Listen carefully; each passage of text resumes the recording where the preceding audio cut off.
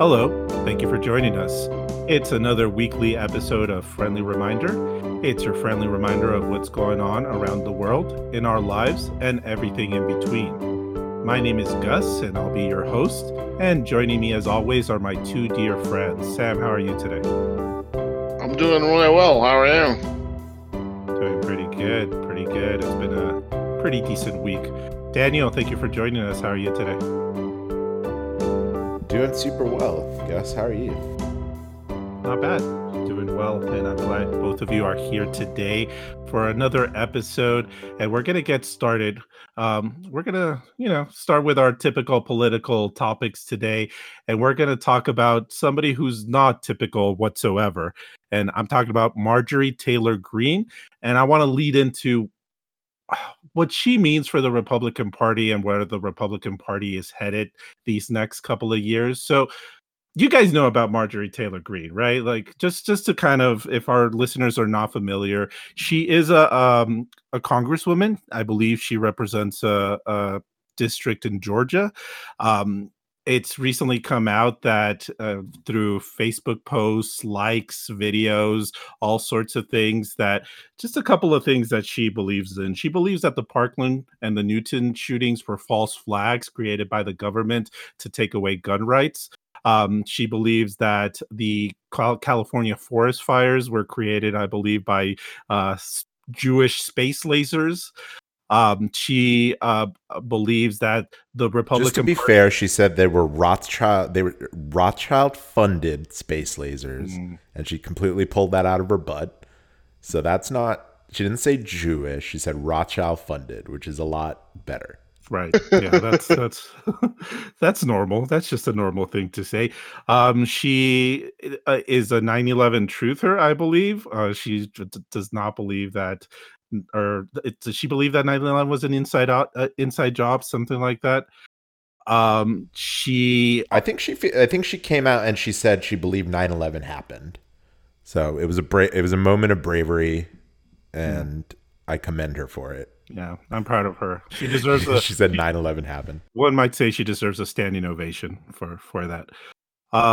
What other? I think that's actually when she got the standing ovation. She was like, 9/11 happened, and had half the Republicans. So they were like, yeah.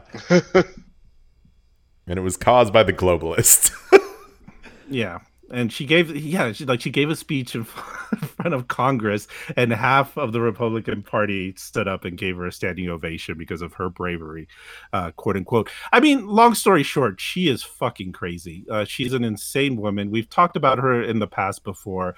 She's anti-Islamic, probably a white supremacist. She very much like, I believe that if she was not in Congress, like literally inside the Capitol building on January the 6th, then she would have been with the mob trying to get into the Capitol building if she was not elected as a congresswoman. She is one of them for certain. And she's been essentially causing a debate within the Republican Party. And just, I believe, when was it? I think yesterday, actually, the House did vote to strip her away from all her committee assignments. It was largely in party lines. I believe all Democrats voted to strip her of her assignments. 11 Republicans voted also in favor of stripping her of her assignments. Was it an anonymous vote? Go Republicans. Was it an anonymous vote? That's a good question. I don't believe so. I think it was on record. I don't have the list of the Republicans that voted, but I do think you can look it up and find it. But it was not an anonymous or secret ballot. It is on the record. Again, just 11 Republicans, though. Just to clarify, there was also a vote on stripping Liz Cheney of her leadership role because she voted to impeach Donald Trump. And I believe around 67 Republicans voted in favor of that. So that one, I think definitely that one was anonymous, which means a lot of Republicans wanted to kick her out for voting to impeach Donald Trump. Yeah. So this is the Republican Party, right? Like Marjorie Taylor Greene, like one I think it's an easy argument to make that Marjorie Taylor Greene represents more of the Republican Party than say a Mitt Romney or um, a Paul Ryan or what's Jeff Jeff Flake of Arizona, like the so-called quote unquote moderate Republicans, I think is now a small fraction of the Republican Party, and about 80 to maybe 90% is more, really more reflected by Marjorie Taylor Greene. Is that a fair assessment? You guys think? Yeah, I think so. I don't want to put a percentage of it. I don't know how many voters believe some echo of this. I know a lot of people in the Fox News realm who split off and went to like Newsmax, I'm sure believe some version of this QAnon nonsense. It's maybe not the identical thing, but they believe. And I think the one thing that they're all going to rally around, all these QAnon people, all the way to the so-called reasonable Republicans, is the idea that the election was stolen. That's the big lie, right? It all follows from that. If that's the premise you're working with, that the election was stolen, I mean, and right in front of our eyes, then working backwards from that, you're like, well, yeah, the shady elite, the people behind the people, the shadow government, the deep state, how long does it take before you're embracing these QAnon theories? And I think, like, practically speaking, it's a direct line, because I think a lot of this, and Marjorie Taylor Greene, not to commend something she said, she made this point when she spoke in front of the Republicans. She was like, I was led to believe this stuff, like about the school shootings being faked or something like that, which is true. And she was like, and I did it because I doubted the mainstream media, which I think a lot of Republicans can kind of sympathize with. And it's true. It's people who are like, well, I doubt the mainstream media. I'm going to look at Fox News. Oh, well, Fox News is publishing the same lie that Trump is saying is a lie, that the Democrats won. I'm going to go to Newsmax. I'm going to go to Facebook. I'm only going to get my information from like random Facebook articles that my friends post, because that's what I trust, because I don't trust the mainstream media. And then all of a sudden you find yourself talking about, Rothschild funded space lasers. This isn't that different from what you hear on Fox News every day, by the way. Marjorie Taylor Greene is talking about the shady elites getting together and opening the borders up in order to destroy real America. That's exactly what Tucker Carlson's whole bag is. So I want to be able to say, even if the party is not QAnon party, this is the path they were headed to. So, pin them with this, and they're not going to be able to win without these insane people. I think they know that, which is why they have not come out more strongly against it. So let's pin them with it. Enjoy. You circulated a massive lie, and this is what you get. You circulated an ecosystem that promoted these massive lies, and this is what you get. So pin them with it is my take. Yeah, and I mean, I think that you are going to see the more quote unquote reasonable Republicans. I'm not even going to say moderate Republicans, kind of come out and make some sort of statements against them. They've done it in different ways. I think Mitch McConnell was a little bit more forthright with it was saying like her beliefs are, I believe he said, a cancer within the Republican Party. Marco Rubio did. His little Marco self took a more coward's way out of saying, oh, well, stop amplifying her beliefs. Stop talking about her. If you just stop talking about her, it'll go away. But even these Republicans, we have to remember that we're only a couple of months removed from Trump being president, and all of them being around 100% around Donald Trump. And let's be honest, there is not much of a difference between a Donald Trump and a Marjorie Taylor Greene. There is not much of a rift between them. I mean, let's remember that Donald Trump could not denounce QAnon. He could not denounce the Proud Boys. He accepted their support, even basically praised the support. We know Donald Trump is a conspiracy theorist. There is not a conspiracy theory that he doesn't love. We know that he's a racist. We know that he indulges in the idea of authoritarianism, and so he was president, right? Like, he was president for 4 years, and he is still largely seen as the leader of the Republican Party, and still probably the leading front runner in 2024. I'm not sure if that's going to happen, if he's going to run as a candidate, or if he's going to start his own party. I don't even want to think about it right now. I'm trying to close my eyes and not think about the thought. But even like, you can't take by like in face value what Mitch McConnell or Marco Rubio are saying, because you know that if somebody like Marjorie Taylor Greene wins the nomination in 2024, they're going to rally behind such a candidate.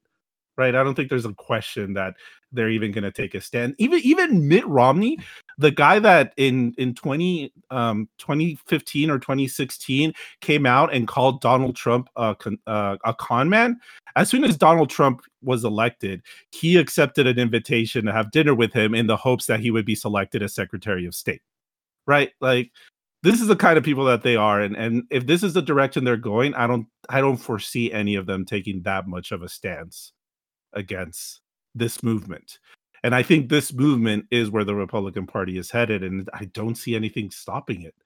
And I mentioned a couple of episodes ago, if this is the Republican Party now, right? Like if the Republican Party is the party of Trump, and therefore de facto the party of white supremacy and the party of fascism and the party of authoritarianism, then how where's the middle ground with them? Where's the negotiation with them? These are not people you want to work with or compromise. You just want to flat out defeat them, right?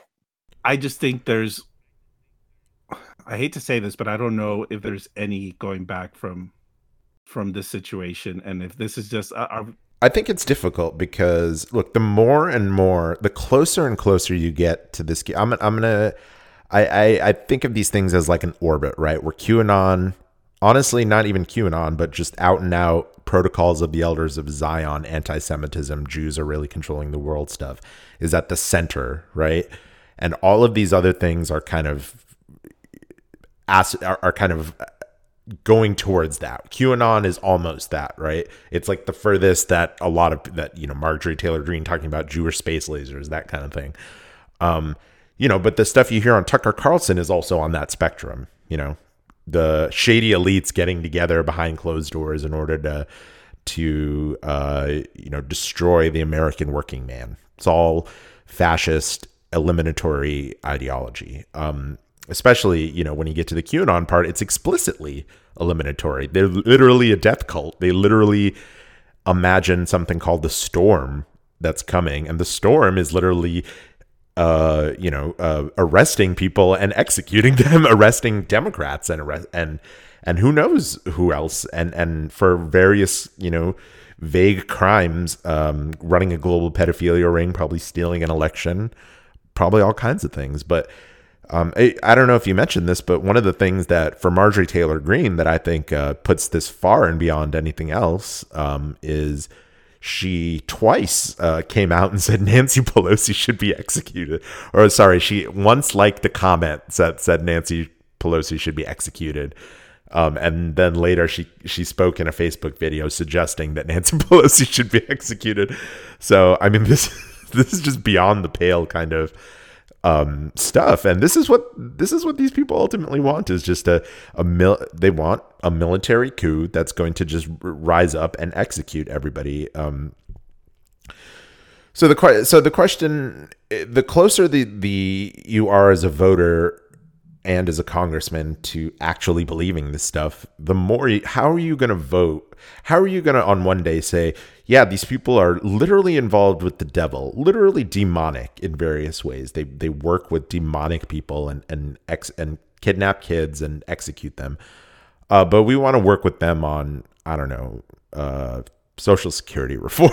It's just it's so confusing. And I guess it can still happen because honestly, these Republicans are two-faced, and a lot of them, who the fuck knows what they actually really believe, and they could probably be looped in on various things. But for the most part, and I think the Democrats are doing this, it's like, fuck them, just ignore them. Go forward with what you want to do. If you can get some of them on board, great. But your Republican, quote unquote, is Joe Manchin. Get that guy on board. That's all you really need. Just get it done. Get everything you want done. I think you can't ignore it anymore. I think you have to You have to maybe not. If you can't deal with it, you have to. You literally can, though. They literally can. Right now, yeah, but I mean, in 2022 or even we're talking about right now. we don't like. What were you saying? Well, I was saying we're talking about right now. Oh, okay. Well, I think the point. Well, I think the point is that in terms of when you say ignoring, it's you just pass what you can right now. You just get the votes that you need, whether it's bipartisan or not. You pass legislation that can affect people. You pass a big COVID bill. You pass a healthcare reform. You pass a legislation to raise the minimum wage in the hopes that this actually affects people, and then come 2022 and 2024 you're rewarded for it, which was not what happened in 2010 when Obama and the Democrats passed a smaller than necessary stimulus bill and probably overly compromised in a healthcare bill that people didn't really tangibly feel, and then they decided that the Democrats didn't do enough and they punished them, and they took the quote unquote shellacking that Obama said in the House in 2010, and now we have an even smaller majority, and we probably can't afford the Republicans being in charge anytime soon if this is the Republican Party that we're dealing with. So that's, I think, the idea behind ignoring what the fuck what's going on with them and just passing legislation that helps the American people, and do it alone if you have to. The reason more congressional Democrats are suspicious of Republicans aren't because they think they're the party of QAnon and Trump. It's because they know that they're the party of Mitch McConnell. And they know that they will just lead them on for months at a time, let them water down their own bills, and then not even vote for them in the end. Republicans aren't afraid that these bills are too big. They're afraid that they're going to work. And then when they work, people will elect Democrats. And Joe Biden needs to push these, and Congress needs to push these as bipartisan, even if it's just Democrats that vote for them, because they're bipartisan in the sense that everybody supports them across the board, including Republicans. So these are bipartisan. The Republicans just don't want to get on board because they're owned by, the elites. It's a simplification, but that's I feel like the message that needs to be, Mitch McConnell is very good at being a pivot point, at being a veto point, in favor of basically wealthy people, right? The one thing the Republicans passed, lo and behold, the one thing they pushed through reconciliation immediately was a massive tax cut. And then everything else, they kind of just didn't give a shit because that's what they wanted. That's what their constituency wanted. Their constituency being very wealthy people. Massive tax cuts and deregulation. They don't really care about anything else.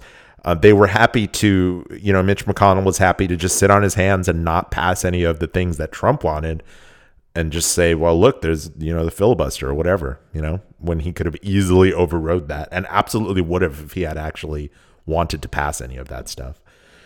So I think, Democrats are right to be skeptical. And if they're smart, they're going to be skeptical of anything. They need to go forward with bipartisanship in the form of doing what the voters want, and then let the Republicans join in if they want to or not. Yeah, I agree. And, we'll talk a little bit of how we think Democrats are doing with that and how we're doing, or how they're doing with the stimulus bill and how it's going through Congress. Before I go into that subject, though, I do also just want to talk about how I feel this is going to be covered in the media, and I've already seen some examples, like political articles and whatnot, with how you're going to try to get this both sides situation with the extreme right and the quote unquote extreme left. And I just want to be very clear, like, we constantly, or at least Republicans constantly, talk about radical leftists and radical liberals. Let's talk about what radical liberal and radical leftist means. It means a single payer healthcare for all. It means giving people money, especially during a pandemic when they need to stay home and not go out to work. It means facing our environmental crisis so we can avert environmental disaster in just a couple of years, or at least a decade or two. These are ideas. These are policies, right? Like these are economic agendas and political agendas and social agendas. on the right, we have, well, we got to execute the Democrats, and fires are being caused by Jewish space lasers. Like, these are not even policies. It's just nuts. It's dumb conspiracy theories and lies about elections, lies about the government doing, trying to take away guns, lies about immigrants. It's just absurdity. And you're going to start seeing these false equivalents of like, oh, well, the Democrats are embracing the radical left, just like the Republicans are embracing the radical right. There is no equivalency between the two. One is embracing maybe ideas probably slower than they should, and the other is embracing like the craziest conspiracy theories and lies. What I think they'll compare it to is Ilhan Omar, AOC, some of their more lefty comments. And what they'll compare it to is Black Lives Matter stuff. They'll say, well, all this is radical. What they might also compare it to is Russia stuff and say, well, all the Russia stuff was fake. So, that's what the comparison will be. Obviously, I don't think those comparisons hold up at all, but I do want to acknowledge that what the Democrats did here was unprecedented. I do not think that the majority party has ever stripped a minority party committee member. I know that parties have acted on their own.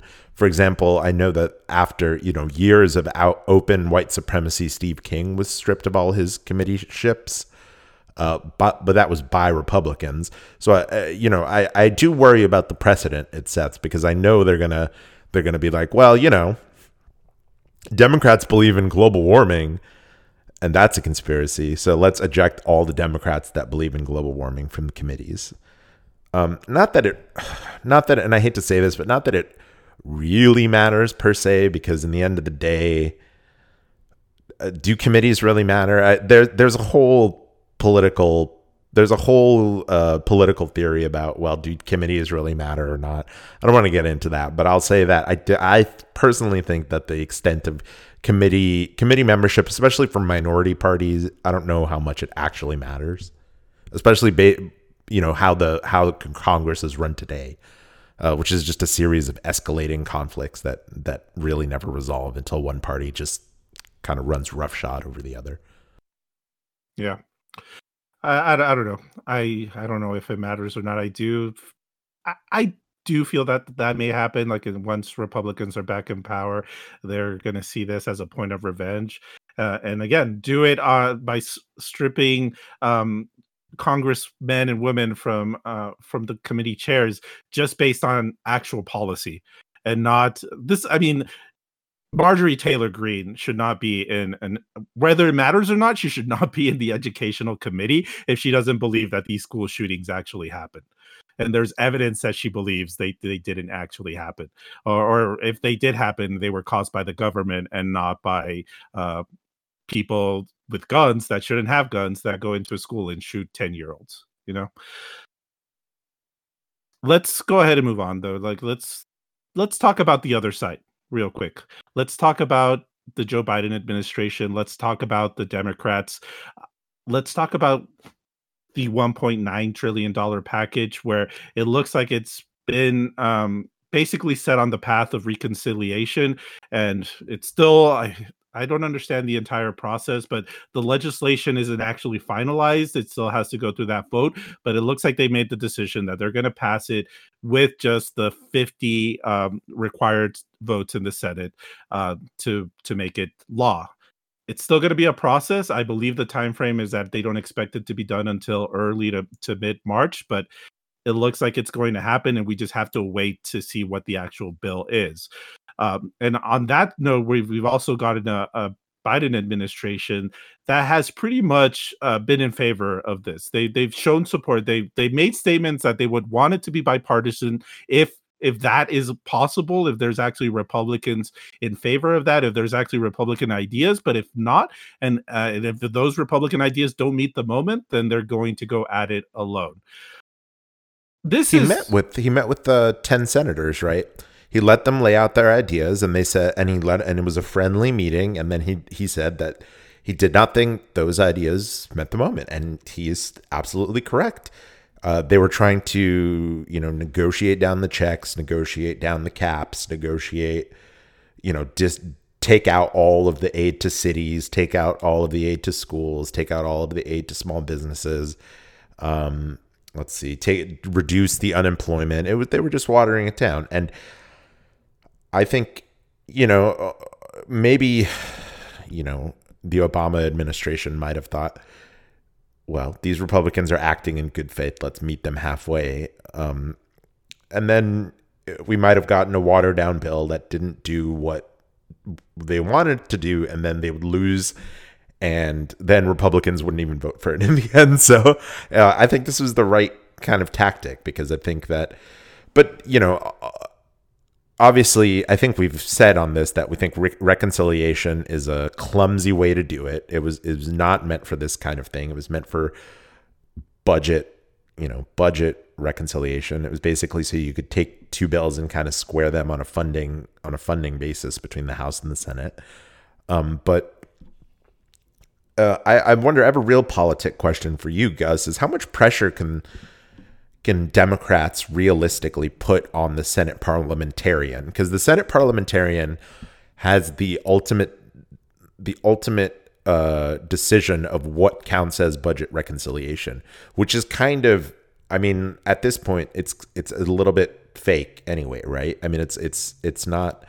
So how much pressure I swear there was some Bernie interview where Bernie said, yeah, you can kind of bully this guy into doing it. And I just remember thinking, if you're going this far that you're putting pressure on this poor Senate parliamentarian, just get rid of the filibuster. Just do it. This is just a silly way to get around this insane block on legislation. I'm not quite sure what kind of pressure they can place. I do know that the current parliamentarian was actually appointed by then Senate Majority Leader Harry Reid. I don't know what that says about her political beliefs, because let's face it, everything at the end of the day is political. There's going to be political motivations underneath every kind it's of possible decision, this person is it's possible this person is more straight-laced. I mean, in the end of the day, make me the Senate parliamentarian. I'll let you pass anything through reconciliation. I'll abolish the filibuster via reconciliation if you make me the Senate parliamentarian. I don't know, but this person, if Reid put him in, that means they've been there long enough that McConnell thought they trusted them enough. Then I assume that they're not as stilted as we might think they are. I don't know. I don't know either. I mean, that's the whole thing with reconciliation. It's such a wonky process where, this is budget reconciliation. I believe you can use reconciliation for other things, but strictly when you use reconciliation for budget purposes, you can only do it once a year. It's a clumsy way of passing it through Congress and specifically through the Senate. I think there's restrictions in terms of how it can be cleaned, how legislation can be cleaned up by committees over time. It's one of the reasons why when it has to be deficit neutral, right? It has to be deficit neutral, right? And it's one of the reasons why the ACA was kind of so patchy. Also, like when it came out and there were holes, and it took the legislation itself was written for it to take a long time for it to actually process, but there were just constant holes that they had to kind of plug in over time because it was a patchy legislation. It wasn't thoroughly vetted and written as well, because it didn't go through the normal Senate process. It goes through this like really which messy, also led incoherent. It was sloppily written, which led to multiple litigations. Yeah, exactly. Where it almost got overturned multiple times. And so this again, I'm very conflicted about this process, because I don't think this is the right way to go about it. I think the right way is to just end the filibuster, to somehow get some dirt on Joe Manchin to get him to support the ending the filibuster, and do away with it, so you can, or just give him whatever he wants. Yeah, give him whatever he wants. Although Manchin got behind reconciliation quick. I mean, he fell in line and he voted for reconciliation and then walked away mumbling something about bipartisanship. I mean, in the end of the day, we talk a lot of crap about Manchin, but he fell in line quick this time. I think because nobody trusts Mitch McConnell, and hey, they shouldn't. Right. Because the filibuster has basically become a de facto McConnell veto. It became so in the Obama administration, and they see it coming. So if the narrative has to be abolish the McConnell veto, then that's what it has to be. Yeah, and I mean that's the other side of my conflict, right? Like even though we're using this very messy process, I had my fears that they would even resort to this. I had my fears that they were going, especially like the let's face it, we all had reservations and still have reservations about the Joe Biden administration and Joe Biden himself. He was elected as Moderate Joe. He was elected as a guy who still believed in bipartisanship, the uniter, the healer, the person that says that once Trump is out, Republicans were going to have an epiphany and realize that, Trumpism is not the right path, and they were going to come to the table with Democrats to get things done, which always felt like a fantasy. So I want to say that our fears once we knew that Joe Biden was going to become president of the United States is that he was immediately going to compromise himself. He was going to be his own enemy in that sense, and he was going to pull back on his ideas. That hasn't happened yet. I feel like his executive orders right from the bat were the executive orders that we needed, and I feel like the way he's talked about this $1.9 trillion package and the way his administration has communicated about on this $1.9 trillion package and the way he's been pushing for reconciliation with the idea that if Republicans want to come to the table, like fine, but if not, we're just going to pass it. That has at least now exceeded my expectations. And it makes me a little bit more hopeful about at least the next 2 years. I don't know how the midterms are going to come about, but I feel like if at least you get this done, you're giving yourself a puncher's chance to keep the Senate and keep the House in 2022. Yeah, I mean, we definitely talked about boldness. Democrats need to embrace boldness. This is a crisis. This is multiple overlapping crises. Democrats need to embrace boldness. Now, they have like literally the slimmest majority possible to do this in, and no time to do it in. So let's hope it works. Let's hope that enough people like this or like the other stuff that Democrats are able to do that they will win, and they will win even though I guess an increasingly large share of the population thinks that they are in league with Satan.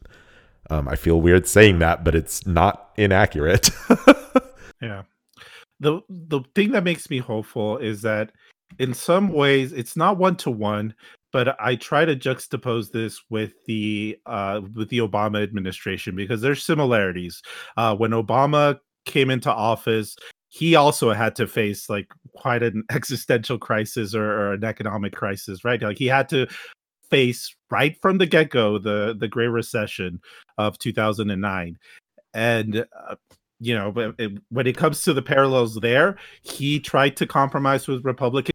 As a stimulus bill, I still think there's enough evidence to show that stimulus bill did help save the economy, but people didn't feel it, right? Like, and it wasn't big enough. Even most economists at that time felt like he compromised too much and passed a package that was not sufficient to resolve the issue, and it was a slow recovery from them. It did recover, but it was a slow process.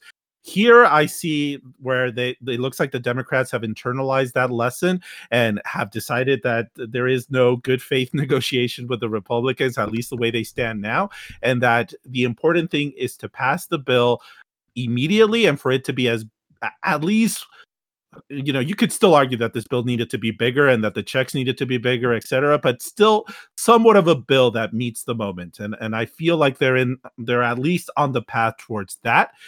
But then, you're probably going to get into the next phase if we ever do recover from this pandemic. And there's probably, maybe in 2022 or 2023, a debate about healthcare. And just like Obama, when Obamacare was passed, it was a huge accomplishment at the time for Democrats, but they suffered a lot of losses, and you could argue they overly compromised. Remember that Barack Obama was in favor of the public option from the very get-go, and the mandate was a compromise on his part with Senate and House Democrats. And Gus, I will say, maybe in partial defense of the Obama administration, is they were also dealing with, we make fun of Kristen Sinema and Joe Manchin, but they were dealing with a lot of blue dog Democrats. They had Ben Nelson, and Joe, our old friend Joe Lieberman, was still caucusing with the Democrats at that point. So, it was. I believe he's the one that undermined the public option, but I don't recall exactly. Maybe you recall. But so we are dealing with a more progressive caucus, which I think also helps this situation, but be a different. Also a much slimmer majority, though, right? Obama also had 59 Democrats in the Senate and a pretty big majority in the House. So now, Democrats have the tiniest majority in the Senate and the tiniest majority in the House. And even though probably as a whole the Democratic Party has moved left, just the fact that these majorities are so small, I'm one of the reasons I feel optimistic is because of this reality, and because we got the great results that we got in Georgia, and at least this is happening. At least I think this is a victory. If this gets done, and we'll see what the final bill is, but if it resembles what Joe Biden proposed, then I think it's going to be good for the American people. I think people are going to feel it, and I think it's at least a big improvement over what I think we initially got with Obama and the stimulus bill back in 2009. But do you think they will remember it come election time? I think there's a bigger chance. When you get a check, look how and we've talked about it on this podcast. I think we all can agree that the stimulus checks probably helped Donald Trump. And if he had passed maybe one or two more of those before election, he might have won. Right, he at least probably would have gotten the votes he needed in Wisconsin, Michigan, and Pennsylvania. And these things really, and look at the Georgia runoff. Right now, granted, I know that was a debate at the time, and now we're going to see if people remember a couple years later. But you could argue that stimulus talk had a big effect in the Georgia runoff. It seems like people really like this, and they vote accordingly.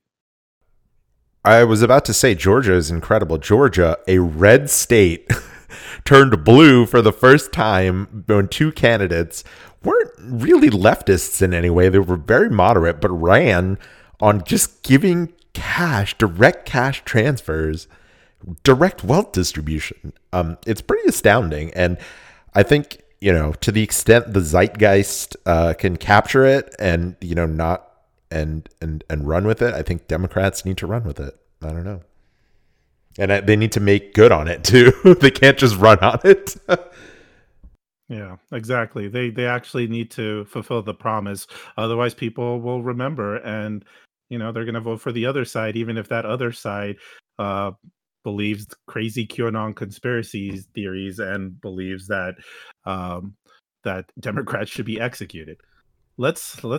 Or worse, they're not going to even show up. Why vote? Why vote? What is it? What difference does it make to me? Yeah. Again, this is still a very perilous situation. I still think we're fighting for a democracy to this very day, and we'll continue to fight for it. But I have some reason to be a little bit hopeful. I certainly feel a lot better now than I did, back in October or September of last year. But I'm kind of done talking about politics for now, guys. I think it's been some crazy times. Last year, all of 2020, and then 2021 really started off with a very unfortunate circumstances with the insurrection and the U.S. Capitol riots. So obviously, that's been reflected here on this show and in this podcast. We've talked about politics a lot, but to our listeners that maybe tuned in when we first started, I hope you would remember that one of our goals in this podcast was not to just talk about politics. We will continue to talk about politics. I think it's something we're all very passionate about. But we also wanted to talk about lighter subjects. You know, we wanted to talk a little bit more about music or video games or TV shows. And you may remember last year at the year end, we covered the things we loved about 2020 that was largely focused on those things. And we kind of still want to add some of that into these main podcast shows. So we're going to do just that. And we're going to start with you, Sam, because you are the Weezer fan friend in my life. I think we all love Weezer. We've all, especially when they first started their first couple of albums, the Blue Album, Pinkerton. I think those albums are very dear to all of us.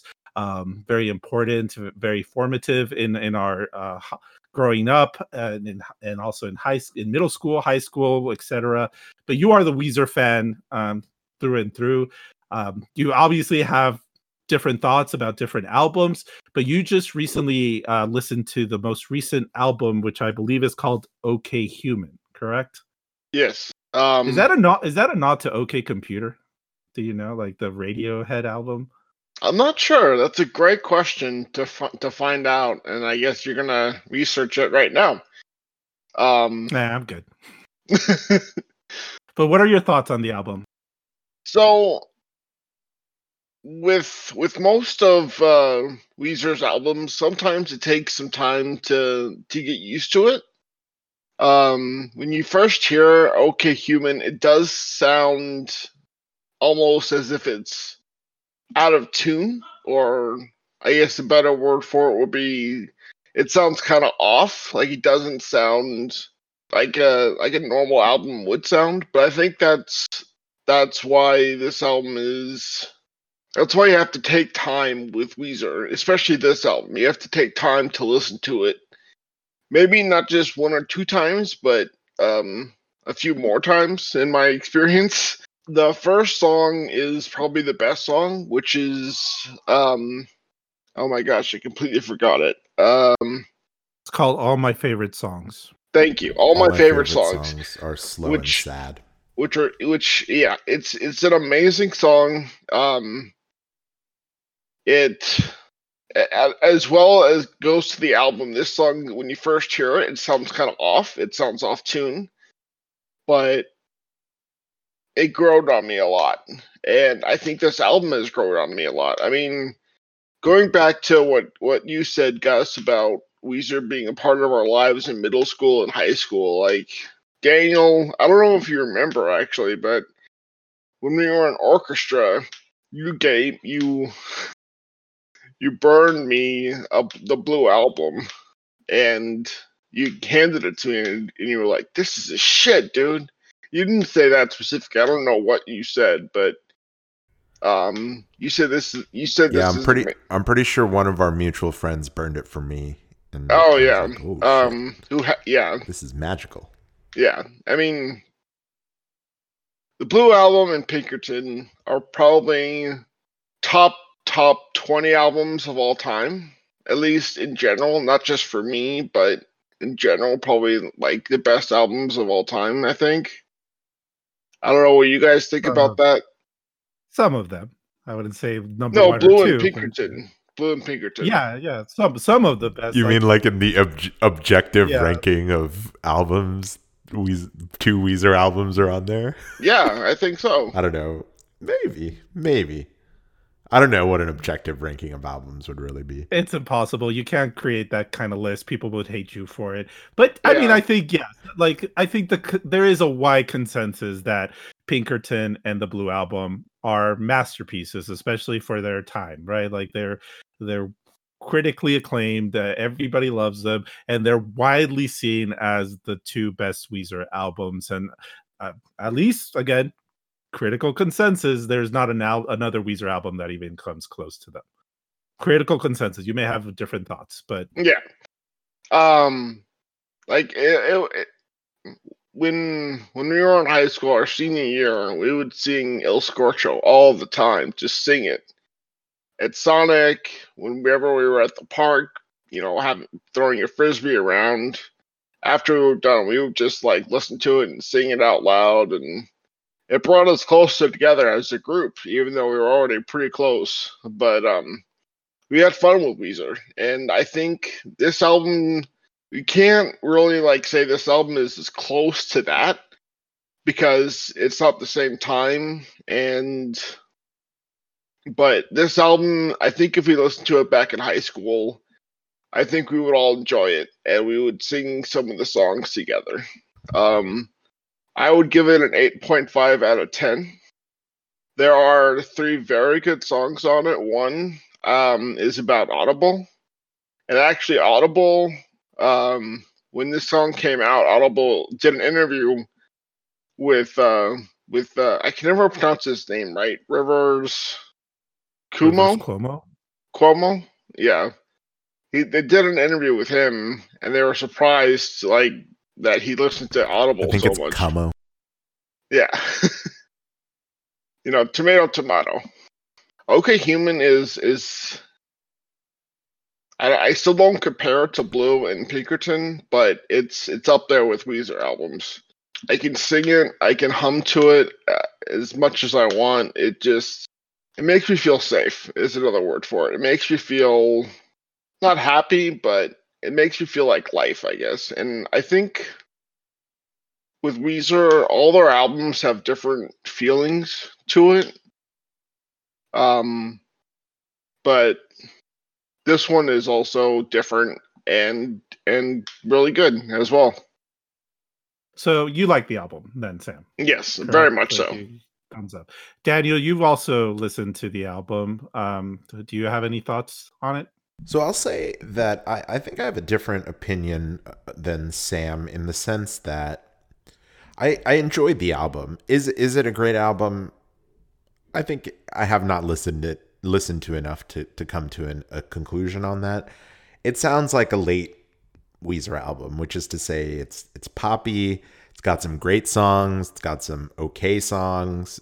Some that might grow on me. I'm probably going to pull 1 to 3 off and throw it on my big Weezer playlist of all the greatest Weezer songs. It's nice. It's a nice dose of sort of normalcy in a upside down world, I guess, in a lot of ways. Just putting it on and, hearing that same sort of Weezer pop rock kind of anthems. But I would call it just very much a Weezer album, very much a late Weezer album, which is to say, you know what you're getting with it. And I think it pays off in that regard. And so, I would not give it such a high score probably, but I probably have not listened to it enough to really score it, but that's sort of how I feel about it.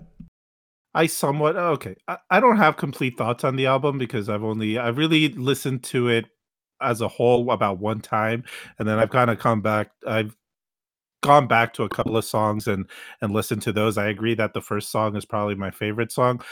My feeling, like very premature feelings, are that when I heard that, they enlisted a 38-piece orchestra for this album, and it's a little bit more experimental when it comes to Weezer.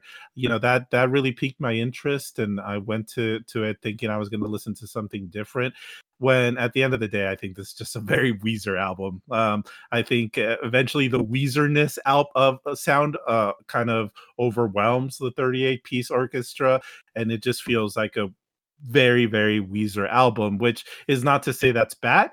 It's just I was expecting something like a little bit of a different direction from Weezer, and I feel like this is, as you mentioned, I can see why it makes you feel safe, Sam, because I think this is at the end of the day, a very safe album despite everything.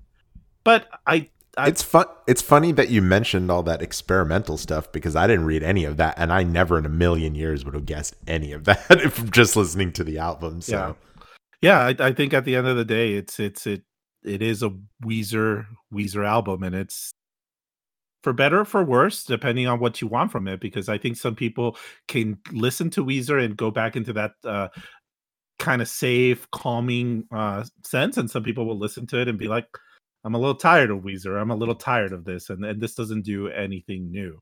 And I think that's the predicament that Weezer is in right now. Like, and it has been. They've been around for a very long time. The Blue Album came out when, like 1994, like mid 90s. Like it's a long time since then, and they still keep pumping out records to their credit.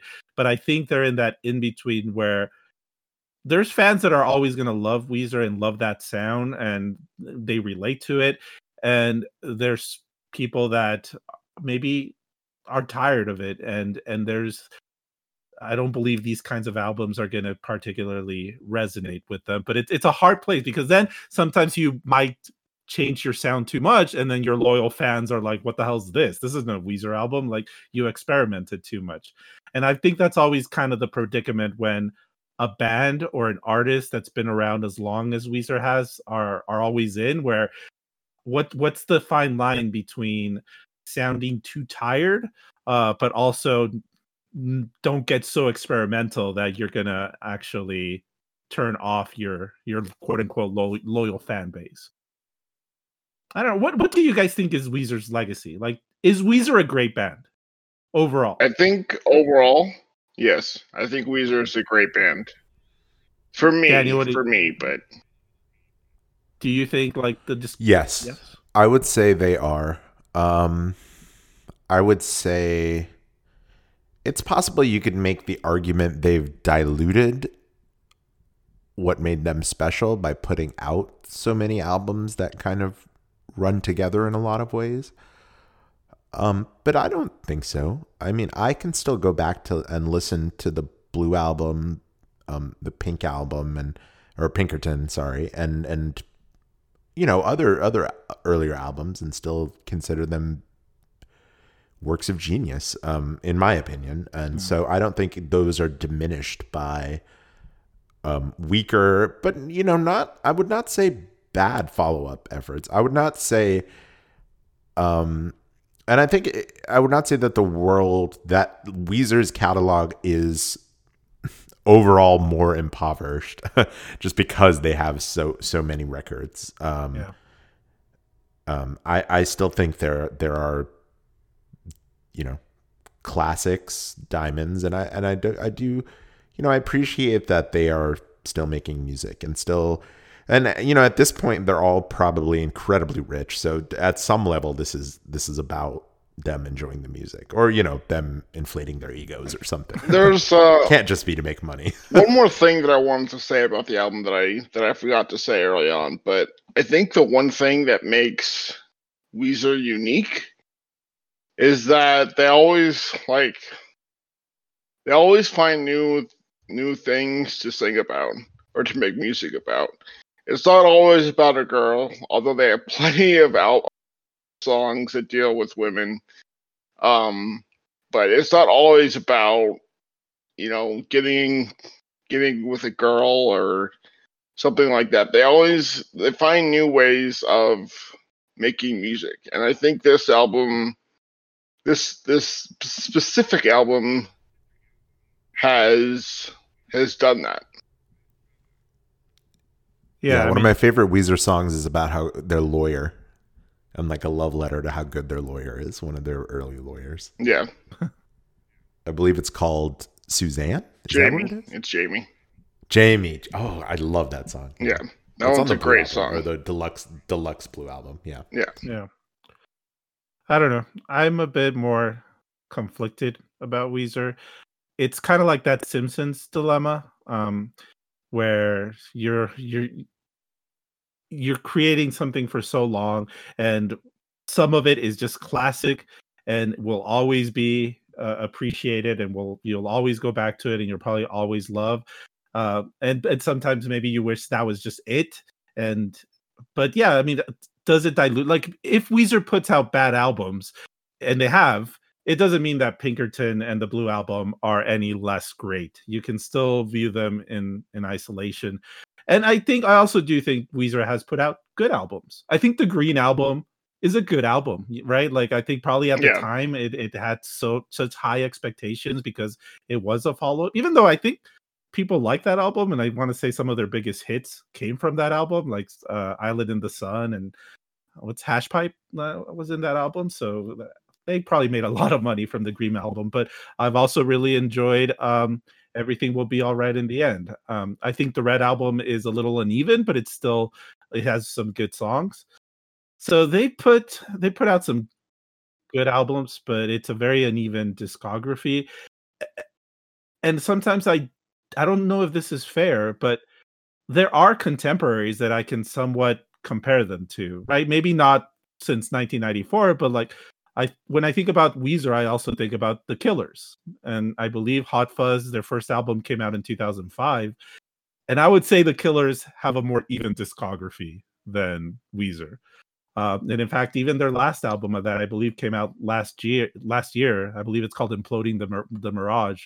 I enjoyed that album. I enjoyed that album more than so far I've enjoyed this album.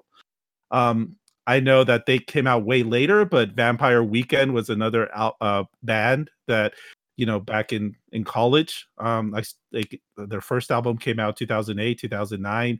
I've listened to them from the Obama era to now. I actually think their discography is masterful, and they have not come close to making a bad album.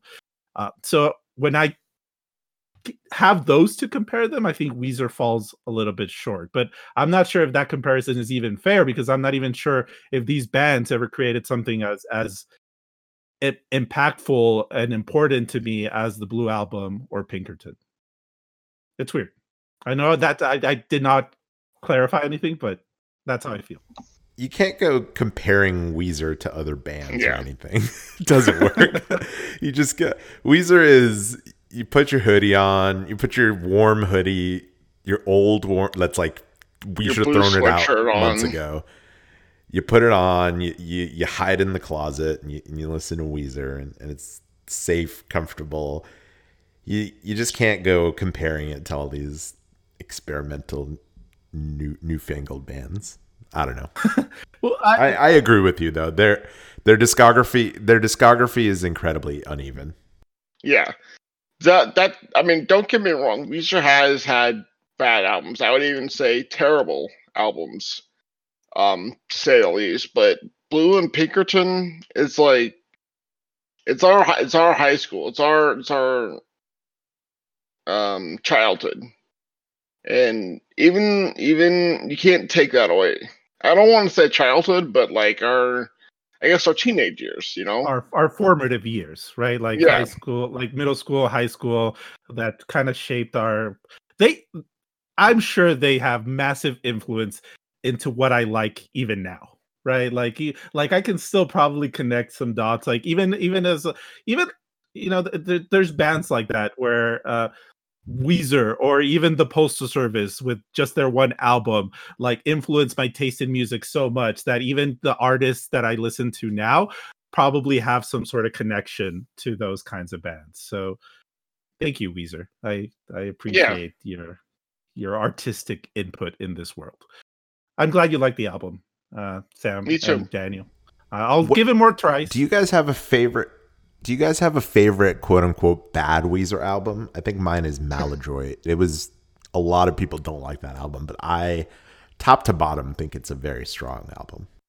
I think the Red album was not highly received, but I for the most part, there's songs in that album that I don't really like, but for the most part, I enjoy that album as a whole. I think Raditude is probably my favorite bad album. There are a lot of bad songs on that album, and not just bad songs, but songs that are like, don't make me feel anything, which is even worse, I think. But there are some still really good songs on that album. Hurley is terrible, though. Oh my god, Hurley is so bad. Maladroit they're one of their most experimental. The sound is totally weird and fuzzed up. Yeah. Yeah, I don't really like Maladroit that much, but I agree with you in that it is really one of their more experimental albums. And hey, I'm glad it succeeded for some. It just didn't for me. Still, thank you for the Weezer talk, Sam, Daniel. I know we're going on a little bit long right now, and normally I would just cut it short, but screw it. I want to talk about what I've been indulging in lately, and that's WandaVision, the new Disney Plus show. Do you guys remember the MCU, the Marvel Cinematic Universe? You guys remember all that? Remember Endgame? Remember Infinity War? Do you guys remember Captain America Civil War? Those classic films? Are you talking about Tobey Maguire? No. That universe? Maybe I am. Who knows? Yeah, actually, you kind of are now. After WandaVision, anything's possible. Let's talk about it. Okay. Before we get into spoiler talk, let's just talk about the show in general. Because the show essentially starts off with Wanda Maximoff, aka Scarlet Witch, although she's not called that yet in the MCU as of yet. But Wanda Maximoff and Vision, who last we know was killed by Thanos in Infinity War, they're moving into a new town called Westview to start a family together, and it's all under this premise that this is just some weird 1950s sitcom.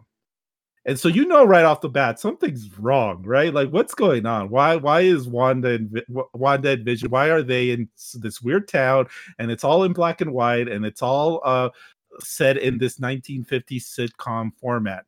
And right from the get-go, like, it just you think the MCU's just gone off. It's just like, all right, they're just doing Star Wars now. They're just doing random stuff. They're gonna make money no matter what they do, and they're just gonna throw out these crazy ideas. And it really goes with this premise. Like, it goes hard. Like, the first couple of episodes are basically just some weird tribute to sitcoms, and a really good one. Like, it really, like, you could tell that the creators of this show really took a look at, like, I Dreamed of Jeannie or Bewitched, and got a lot of influence from all those sitcoms. And then it kind of moves throughout the years. So it like imitates a 1950s sitcom, and then it moves into like a 1960s sitcom, all the way to like the last episode. It hits like 1980s sitcom with just a masterful intro. By the way, they have different intros each episode to kind of reflect like the time that they're in, but the 1980s one was like this like Perfect Strangers, Full House type of intro, and it was just wow. Like, I had a huge smile on my face throughout that whole thing. But essentially the idea that you get right from the get-go is that this isn't real life. Like, something happened to Wanda between Endgame and now, where she's caught in this like mysterious fake universe where her and Vision are trying to get a family together. And then throughout time, you start seeing like the window dressing fall apart, and you start seeing behind the curtain. And behind the curtain is the real world. It's what is going on with Wanda Maximoff. Like, who's doing this to her? There's people trying to investigate this and trying to communicate with her and asking like, what's happening to you, Wanda? Like, who's doing this to you? And you slowly start to kind of see what's going on. And this is where I'm going to say to our listeners, if you have not watched WandaVision, if you are not caught up at least to WandaVision episode 5, and you don't want anything to be spoiled, please stop listening to the episode now. Sign off. Imagine you're listening to the friendly reminder music playing right now, and just press pause. Don't listen any further. Again, what we're going to say going from here on out is going to be spoilers. So please, if you don't want to be spoiled, stop listening now. Okay, we can talk about spoilers.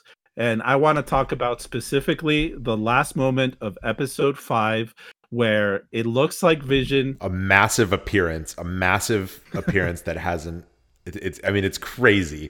You finally, the return to the MCU, Wanda Maximoff's Eastern European accent. Yes. Wonderful. We were all wondering. Sorry, that was a dumb joke. We were all no, like, I was wondering throughout the whole thing. I was like, why does she have an American accent? But I guess in my head, it's because she's trying to. I think she only had it in her first movie. She had an accent, but I'm pretty sure after that it was a little bit off and on. I think it became more Americanized throughout time. Yeah. But okay, so the last episode, Vision or whatever, we don't know what's going on with Vision because he is supposed to be dead. It looks like the implication is that maybe in her attempt to restore her life and just try to find happiness, she might have actually brought Vision back to life or created another version of Vision. But he was basically caught up in that whole thing. Like he was not aware of what was going on, and he just followed along. That he moved in with Wanda and started a family together, and now slowly he's slowly figuring out that this isn't really real per se. Like this something's going on here, and he's confronting Wanda about it, and they're having a fight, and then it gets interrupted by a knock on the door. And Vision kind of says like, "Oh, this always happens. Every time we're about to have a conflict, you get somebody you control this world, so you get somebody to knock on the door." Wanda goes to open the door, and at the door is her brother Pietro, Quicksilver. But it's not the actor that played Quicksilver in Age of Ultron. It is the actor that played Quicksilver in X-Men Days of Future Past and X-Men Apocalypse. So it's the Fox universe version of X-Men. Again, the same universe with it's arguably a better version of Quicksilver too. Yes, it's in my opinion. I wouldn't say arguably, definitely the better version of Quicksilver. Like that's the one win that the Fox Cinematic Universe got over the MCU. Just Quicksilver, nothing else. But but is that what this is, or is this just a cameo? That's my question. We don't know. In this show, exactly in the show, the ostensibly Vision is Vision. He doesn't have a memory of how he got here, but he has the same personality. But everybody else in this town is sort of captured. That's when you find out this is very much like, the 5th episode. You kind of find out that Scarlet Witch is Wanda is the villain in all of this because she's actually captured this entire town of people and is keeping them captive to this kind of weird play act that she's trying to build a life with Vision. So a lot of the people for example, they have a neighbor, and it in actuality, their neighbor is another real person with a real personality. But Scarlet Witch has captured that person. So is this person just a captured person pretending to be Quicksilver? That's the question, right? Because Quicksilver is dead in the MCU, but none of it is explained. But I wonder if they're going to explain it, or if this is just a cameo, if this is just somebody playing her brother. That would be weird, I think. But yeah, no, my prediction is not. I don't think they would do this unless there's greater implications, because you mentioned it. Quicksilver is dead in the MCU, but he's not dead in this other universe where Magneto is being played by Ian McKellen, and Professor Xavier is being played by Patrick Stewart. Like, he's alive in that universe, and the implication here is that other universes are starting to collide and they're starting to open up, and you're getting the multiverse. And in this case, thanks to through the magic of corporate synergy, now that Disney owns everything, those other universes are these other cinematic universes coming into this one. So now it's not only are they like, go ahead. Oh, well, I was going to ask a very nerdy question, which is to say that the MCU timeline has been very well managed. Relatively speaking, it's a very coherent thing compared to like the DC universe, right? But now are they just wholesale adopting the garbage X-Men universe, which is all filled with contradictions that don't make any sense, that have that continuity, if you've ever tried to piece it together, is a god-awful mess and doesn't make any sense. So are they adopting that? Because I hope not. I think that's the question. Like, this is beautiful in the sense of like, this is like a great Comic-Con moment. Like, this is great at getting the nerds super excited. Like, it's a cameo that none of us were anticipating. Oh, I was kind of anticipating it actually, but it's like a big, bold like thing that that can get nerds excited about this, like where the MCU is going forward. But like, I'm not sure. It remains to be seen if this is good storytelling. Like, is it going to be coherent? Like, is it going to make sense?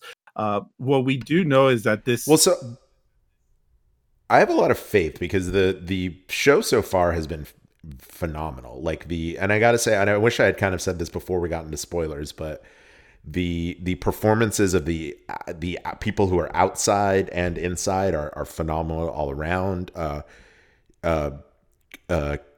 Kat Denning comes back, which what is Kat Denning been doing? You know, from the Thor movies, she comes back and she's a delightful addition. Randall Park comes back playing his character, an FBI agent from I believe the Ant-Man movies, and he's delightful also. Yeah. All around, this is just a great movie, and I trust. And they did such a great job building the story up until now. I trust that this isn't just pure PR. This isn't just a pure fanboy moment, that they have something to contribute to the greater story. Something about multi-worlds or something like that. But you know, I have faith because the first 5 episodes, I think, were just a great build up to this moment. Yeah. And this is kind of where I'm going to pat myself on the back, because and you guys are going to have to back me up, but we had our meeting a couple of days ago on Thursday, the day before this episode aired. And my prediction was that, well, I thought it was going to be towards the end of the show, not necessarily now, but somebody from the X-Men universe, from the Fox X-Men universe, was going to show up here at some point. I thought it was going to be Magneto, just because, like, Ian McKellen playing Magneto, just because and you can correct me if I'm wrong, Daniel, but I believe at some point Magneto is Wanda's father, right? In the comics, like at some point in the comics. Yes, she is. Yeah, canonically, Magneto is both Quicksilver and Wanda's father. Yeah, so I thought there was going to be a connection there. Maybe there still will be. But the reason I thought that was going to happen was it would be great if they brought Magneto as another part of that universe. I think that either Fassbender or Ian McKellen Magneto, I would be happy to bring into the MCU. Yeah. And well, the reason I thought that was going to happen wasn't because of anything going on in the show. It was because of what I knew about the MCU going forward. We know that there's a new Doctor Strange movie that's coming out, and it's called Doctor Strange and the Multiverse of Madness. We've also have seen, and maybe this is another spoiler, I don't know if people have been following the casting news around the new Spider-Man movie, but there's been pretty strong rumors to suggest that both Tobey Maguire and Andrew Garfield are going to show up in this movie, and at some point to reprise their roles in their respective Spider-Man films as Peter Parker. Again, in another probably like multiverses colliding. And it just the fact that this show, WandaVision, it's like a mini alternative universe. It's like, oh, so this is how the is going to open up, and it's going to end up with us knowing that, all of these things are possibilities now. And yeah, here we are. I'm super excited. I'm super excited for the rest of the episodes, but I'm excited of what, like, somehow I'll commend them. Again, this is corporate synergy. It required billions and billions of dollars to be transferred around. So in some ways, and like companies eating up other companies or buying rights. So in some ways it's kind of gross, but in terms of just like expanding this universe in a way, again, they did it in a way that I did not think was going to be possible. Here we are. It's definitely breathing new life, and I think with WandaVision in particularly earned, because I think it is a very good show. And you said you were more excited about it than anything in the MCU since the original Avengers movie. I don't know if I agree with that per se, but I do think it is just a very creative, genre-defying piece of work that, if they continue in this vein, then they have every right to expand this universe and still make it very enjoyable in a lot of ways. Like, this is the genre of this show is I could not even tell you what genre it is. It's comedy mixed with very intense drama and very almost scary at times. It can be very scary and Yeah, there's a dramatic. horror element. Yeah, and I think it if they can push forward like this, I'm very much looking forward to what they come out with. Yeah, and I want to give a shout out to a friend of the pod, Knack, that he mentioned that this wouldn't have been possible if like Disney Plus didn't exist, or they couldn't put it out as a show format, because this could never be a movie, right? I don't think people would buy going to a movie and like the first hour just being like this weird sitcom. I think it needed this show structure where you're just watching 30 minutes of it, and really easy to take in and really easy to just kind of laugh at the sitcom moments, just enjoy them, and then slowly, little by little, you start seeing like the greater story at large and then where this is actually going. It's I don't know. Again, I this was the plan all along. This was pre-COVID and everything like that. But maybe even the fact that it's coming out now, where we're not really going to movie theaters, the blockbusters are getting delayed. Something like this is it's. I don't want to use the word serendipitous, because I don't want to undermine the whole pandemic thing, but I think it's kind of it's fruitful for them that this is how we're getting the continuation of the MCU universe. And it's yeah, this is the most fun I've had since the Avengers, maybe because this is the first time in a while where I don't really know where it's going. Like, as big as Infinity War and Endgame were, I think they actually followed a pretty logical path. Like, oh, okay, so Thanos comes in, he wins. We knew it's going to be a two-part, so he quote unquote wins the first movie. Something bad happens to a lot of Avengers, and then in the second one, we're going to get that really big moment that fans are clamoring for. The thing with that is that they pulled it off so well, but I don't think it was necessarily that unexpected. Here, I actually generally don't know where this is going and where we're going to be, like even like 1 or 2 episodes from now, and that's why I'm having so much fun with it compared to other movies. It also lets Paul Bettany, I don't know if that's how you pronounce the name, the guy who plays Vision and the guy who played Jarvis previously, it really lets him shine. And if the MCU is about to, if he's about to be ejected from the MCU, it really lets him shine. And I think he did shine in the movies he was in, but he was not in, he was limited. And so if they're going to ultimately end up killing him off, I think this is an excellent way to do it. And just to add like another level of nerdiness on this, in Age of Ultron, they had Wanda doing like, crazy mind control things, and then after that they kind of got away from that, and every other thing had Wanda doing more like kinetic, sort of throwing red balls around, floating stuff around, but she wasn't really like mind controlling. So now I feel like this is kind of a return to the kind of a little more to the comic Scarlet Witch, where her powers are a lot grander than you even give her credit for. And I get it.